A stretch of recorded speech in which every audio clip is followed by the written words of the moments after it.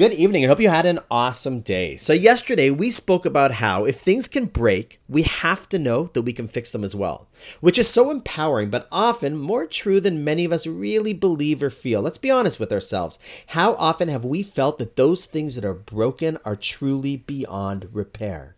So the point that I want to add today is a critical one. Namely, if we have to know that we can fix it, then the question is when? What is the right time? When in our lives can we fix that which is broken? And for that, I want to share with you a story that we read at our Shabbos table this week. See, every Shabbos we read a chapter in a book and try to expose our kids to various ideas and writings. Currently, we're reading a book called Igeret HaRamban, which means a letter of the Ramban. It's a letter written by the great sage Nachmanides in the 1200s to none other than his son, giving him tips on how to lead the best and most meaningful life. How cool, considering that this letter dates back to almost 800 years ago. So we were reading it with a commentary to help unpack some of the ideas contained in this short gem. And the part that we're reading about was his advice to do a little review of his actions every morning and every evening.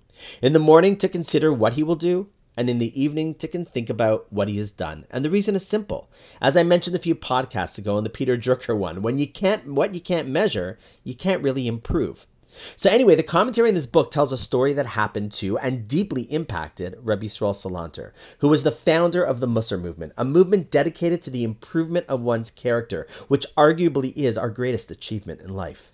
The story goes that late one night, Rabbi Yisrael was walking back home and noticed that a shoemaker was working late at night by the light of a candle that flickered and threatened to go out at any moment.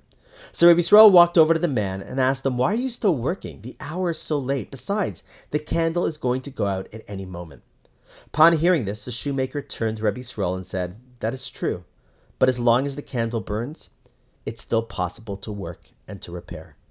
And upon hearing that, Rabbi Yisrael experienced a moment of complete clarity. Just like the shoemaker realized that as long as there is still a bit of candle left, he can still fix and repair things, then so too in life. As long as our candle, which is always analogous to our neshama, as long as that is burning, as long as we have another day, there is still that opportunity to fix and repair.